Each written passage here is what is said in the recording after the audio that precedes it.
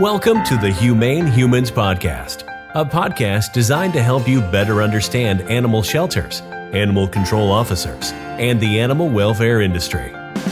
And now, here are your hosts, with over 23 years of combined experience in the animal welfare industry, animal control professionals, Officer Hildy and Daniel.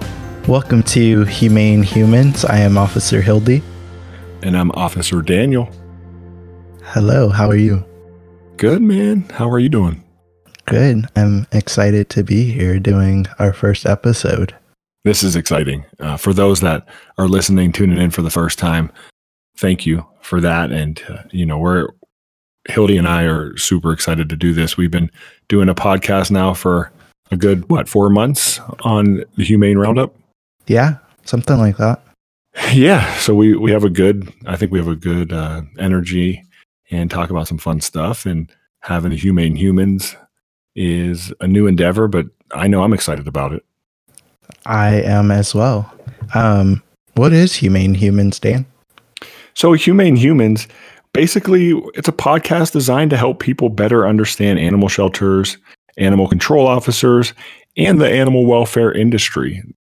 To me, there's a lot of just stereotypes or just people with, I guess, not enough information or not enough knowledge of the industries to know what it's really about.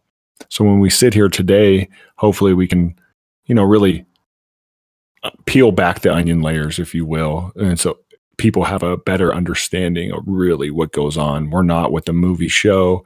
We're not what the media shows, all the clickbait out there to get people, looking into it. Animal shelters, animal welfare organizations, animal protection officers, animal control, animal services do a great thing for the communities.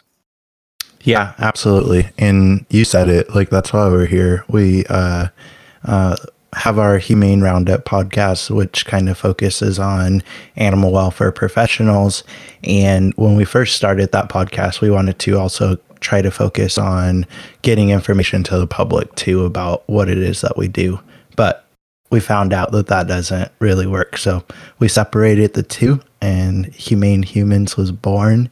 And we are here to kind of give you all the nitty gritty about animal shelters, animal control, how they operate together and separately.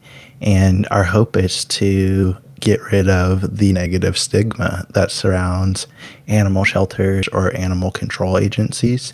And we're going to have some fun along the way.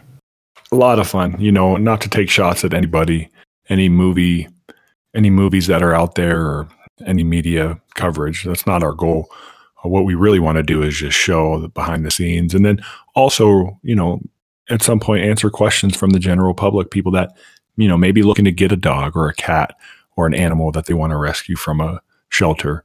And maybe we can help those folks. So we're looking forward to those opportunities as well. I guess let's start by telling them who we are and why we're qualified to talk about these things. Let's do it. Do you want to go first, or do you want me to go first? I'll take I'll go ahead. Okay. You can save the best for last, man. I'll be happy to kind of roll it out there. It's going to be lengthy, but it's worth it. So, I started in this industry, I would say in 2009 as a volunteer. I got my foot in the door volunteering at a local animal shelter and a wolf sanctuary. The wolf sanctuary was just an unbelievable experience. I was able to go up there quite often on my weekends, and the animals that were brought in were maybe parts of, the movie industry where, they're retiring a wolf used in a television commercial or a movie of some sort, something like that. So they would then get retired to the sanctuary, or people thought hey, I want to have one of these animals as a pet. If you've never been around a wolf or a wolf hybrid type animal, you don't necessarily know the work that goes on along with it. So during that time, I'm volunteering, and I'm also working in the media industry, doing some just commercial manipulation, if you will. So placing spots onto computer generated systems so that when you're watching television at home, the computers fall where the account executives sold them to their clients. It was a very routine and mundane task, and just not something that I found passion in. And during that time, I was working very close to an animal shelter and decided to stop on by and see if I could just help do something that there was a purpose behind. And I got my foot in the door at that animal shelter, doing just pretty much 3 to 5 times a week, depending on my schedule at work. I would come down on my lunch break and spend an hour just socializing with animals, cleaning the kennel, coming up and helping with customers if necessary. So that was a really cool experience. And a good family friend of mine, a little bit around that time, he worked for PETA for a little bit and has done a lot of different things. And just he's kind of like my Yoda, right? He's somebody that has been a lifelong friend of the family, and I can, if I ever need just sound advice, he's somebody that I can go to and he'll, tell me how it is. And so he was like, man, I really think you'd be a great animal protection officer. He worked for PETA for a little bit, and they did some work with some of Virginia's animal control. And this is back in the probably early 2000s, maybe even late 90s. So, he explained to me how those officers were, and, just thought that I could bring a different element to the industry. So I really, took those words to heart and started doing a lot of ride-alongs with that with that animal shelter, with their animal control agency. So I did that, and slowly but surely I did some ride-alongs, and there weren't many animal control officer jobs opened up in the state of Colorado where I live. But I got an entry level. So it was a summertime gig where I was going to work about 6 weeks for the summer, patrolling parks in northern Colorado to control the dog off-leash problem. From there, I went to another county, and that was a temporary position. So there were no benefits, I should say.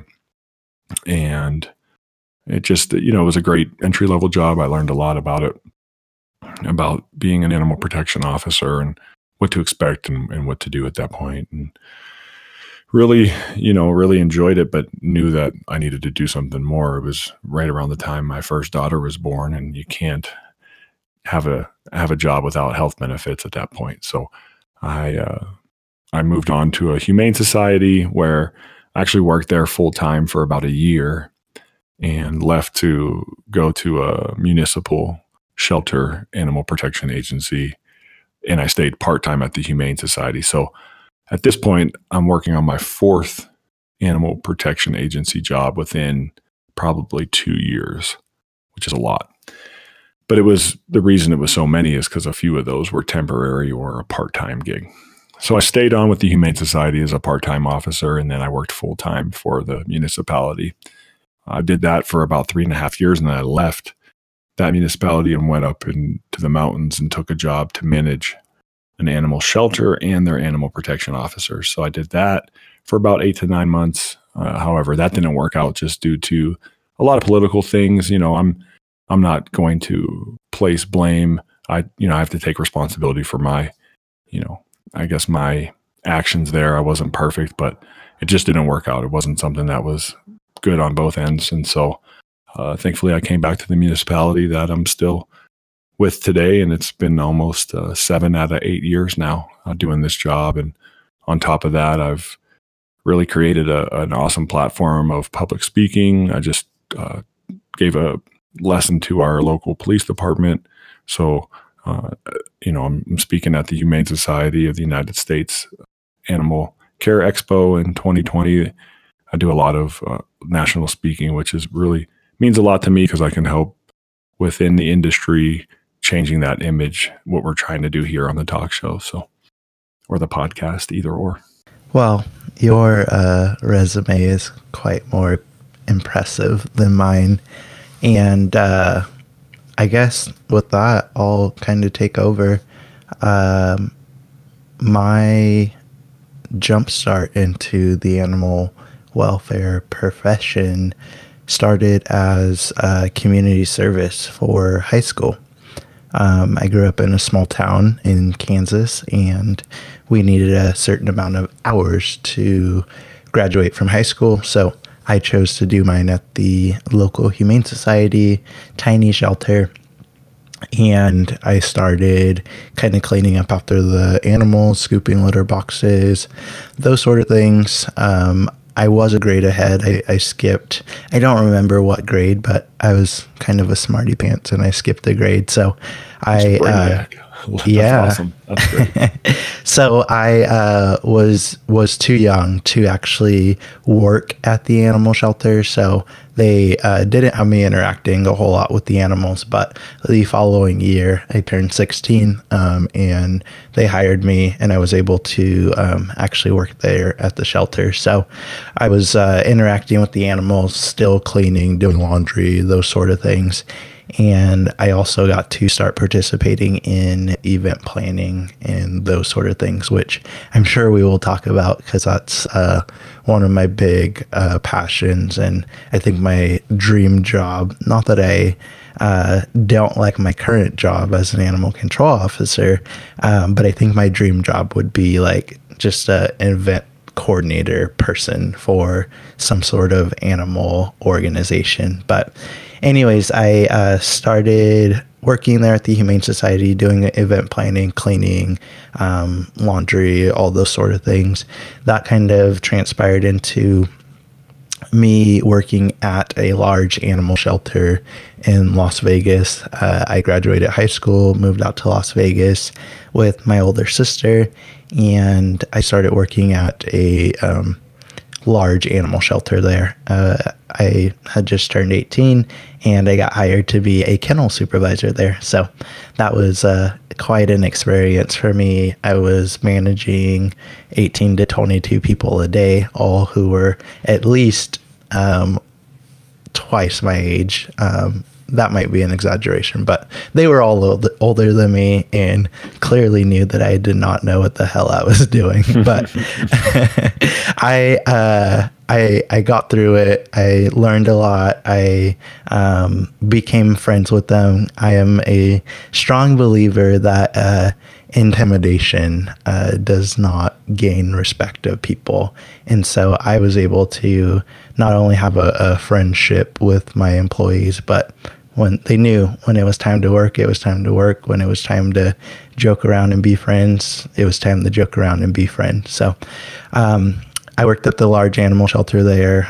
We saw about 50,000 animals per year when I was working there, and their numbers are down today, but it was quite insane there. From there, I winded up here in California, where I currently live in Northern California. I worked at a zoo, the Folsom Zoo, and I did some work in the ticket booth. I did some work in the gift shop. I did a little bit of zookeeping. Some of the animals I took care of were squirrel monkeys, macaques, wolf hybrid, an actual wolf, some domestic animals like some horses, some other animals such as zebus and Barbados sheep, and there's actually some deer there at the zoo that were orphaned or whatever the case may be, but those are just some of the animals that I helped take care of. And then in 2015, I became an animal control officer, and I haven't turned back since. So I've been in the industry since 2006. So I think, what is that, 14 years?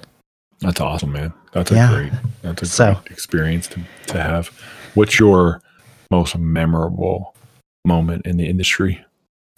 You know, I would have to say being able to work with the deer at the zoo was quite a enchanting, magical experience, because, you know, people rarely see deer to begin with. They're kind of an elusive animal, and sometimes you might see them on the side of the road or running through a field or whatever, but no one ever really gets to like interact with them and pet them and feed them out of your hand, those sort of things. So the deer there at the zoo, like you said, have been orphaned or whatever the case may be, so they wind up there. They're domesticated, I'm doing air quotes, and it's really cool because they're just like if I had to compare them to an animal like a horse or a dog, like they're just like very social, and they like to rub up on you, and they like to be pet, and they like snacks. And so I would have to say that, because they are, I don't know, it's just like a rare opportunity that a lot of people don't get. So that would for sure be mine. Awesome. Yeah. So I shortened my story up a little bit so we didn't bore you guys, but that's just a little bit about myself as we kind of go through these episodes. More stories and more about us will come out, I'm sure. Definitely. To get back to why we are doing this, like I said, we want to get rid of the stigma that surrounds animal shelters and animal control officers or animal control agencies. I'm sure a lot of you have heard it, and Dan and I hear this on a daily basis, that animal control officers just like want to take people's dogs away and take them to the shelter and kill them, or that animal shelters just euthanize animals after a few days or a certain period of time. And while some of that may be true, as far as some shelters euthanizing animals after a certain amount of days, yes, that happens in different parts of the country that have a lot of animals coming in. Like I mentioned when I was kind of giving my brief bio, when I worked at the animal shelter in Vegas, we saw 50,000 animals a year come through the shelter. So I mean, so many. And I mean, we have to put them somewhere, and if they're not getting adopted, they're not going out to rescues. Something's got to happen with them. The shelter was the like main drop-off point for animal control in Las Vegas, which is Clark County, the city of Las Vegas, and the city of North Las Vegas. So we couldn't tell animal control, no, we're full, you have to take the animal somewhere else. Like, the somewhere else was us. So that happened a lot and daily at the shelter.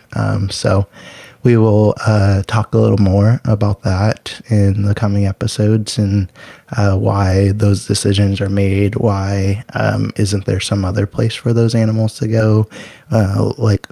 Why isn't there another alternative? So we'll touch on some of those whys moving forward. But basically, we just kind of want to rewrite all of the things that you've heard about animal control and animal shelters. We will be able to give you firsthand knowledge about what goes on actually.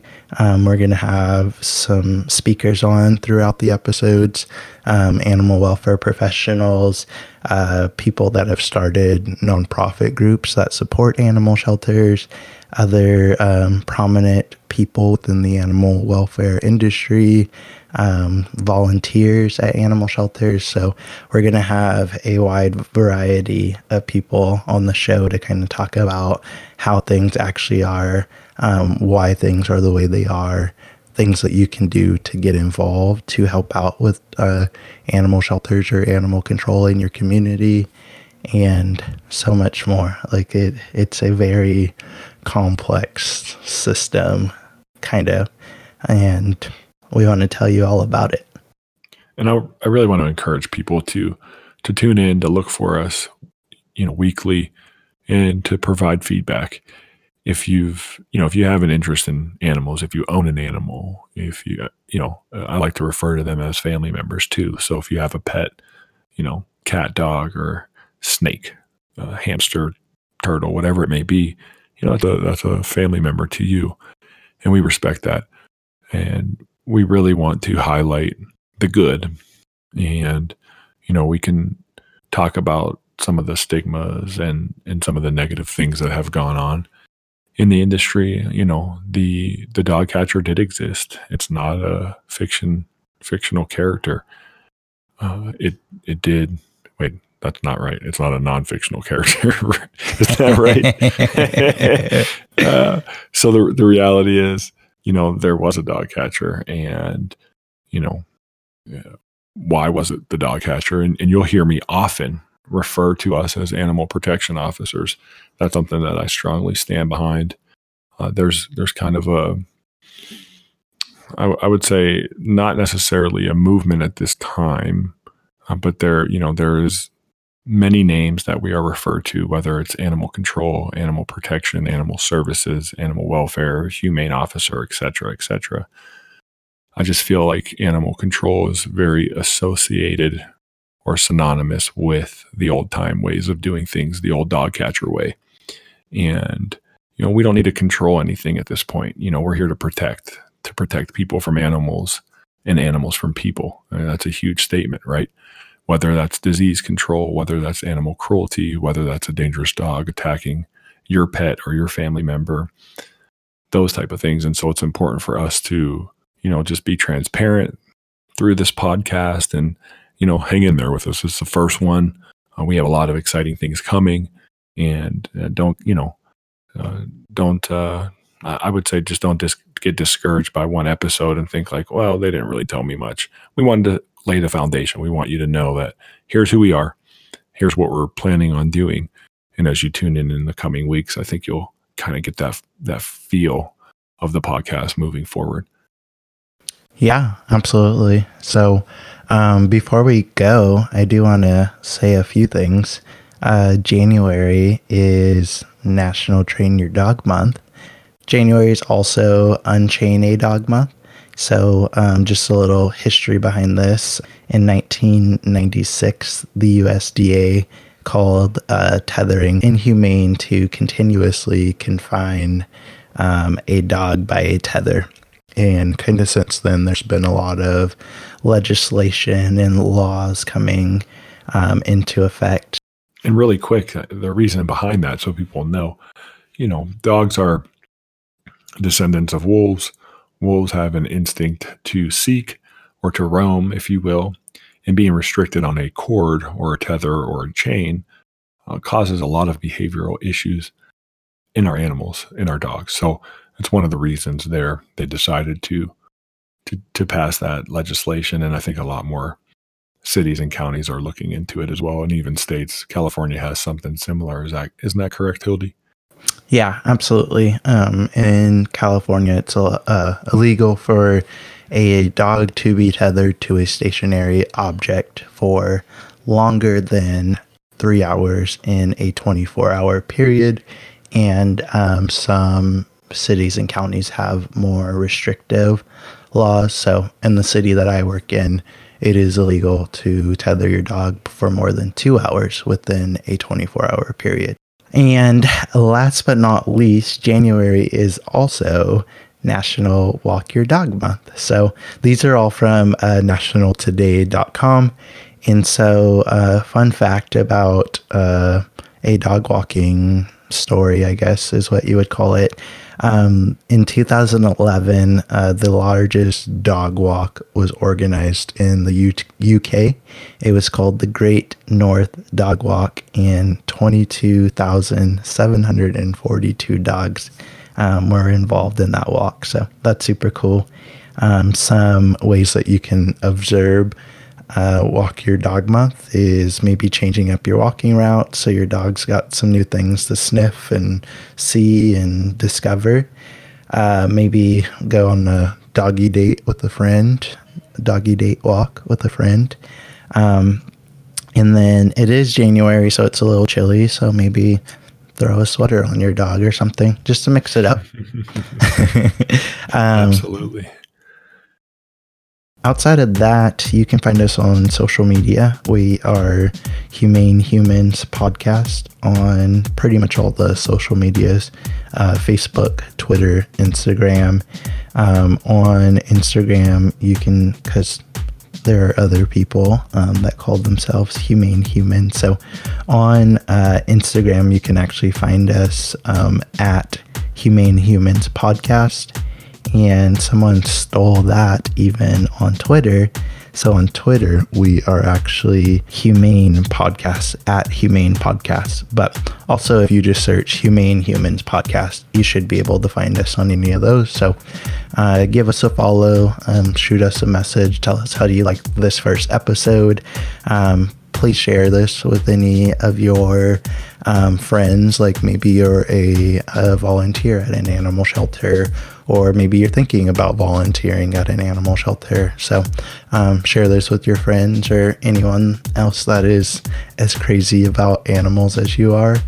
And we've got plenty more coming your way. Absolutely. And you can always follow my pages on Instagram and Facebook as well. That's Animal Protection Officer Daniel on both of those, Animal Protection Officer Daniel, and I can link you to the podcast as well. So we really look forward to the up and coming episodes that we're going to do, and have some really good topics lined up. And I think it's going to be a really fun part of your week, quick half hour where you can just engage and understand more about our industry. And if you're just someone who loves animals, loves pets, etc., it's great to have you listening. If you're someone who wants to get started in the industry, I think we both have come from a unique kind of background, Hildy, so we can give some good insight on that as well. Yeah, absolutely. And like Daniel said, I'm also on all of the social media. So anywhere you search Officer Hildy, you should be able to find me. Facebook, Instagram, Twitter. Also, if you want to email us, if there's anything you would like to hear us talk about on the show or questions you might have, you can reach out to us on our social media, or you can email us humanehumanspodcast@gmail.com. I think that's all we got for you today. Keep it humane. Yeah. Thanks for listening. Thank you for listening to the Humane Humans Podcast. Please remember to subscribe to Humane Humans wherever you listen to podcasts so you don't miss an episode. And while you're at it, give us a rating and review.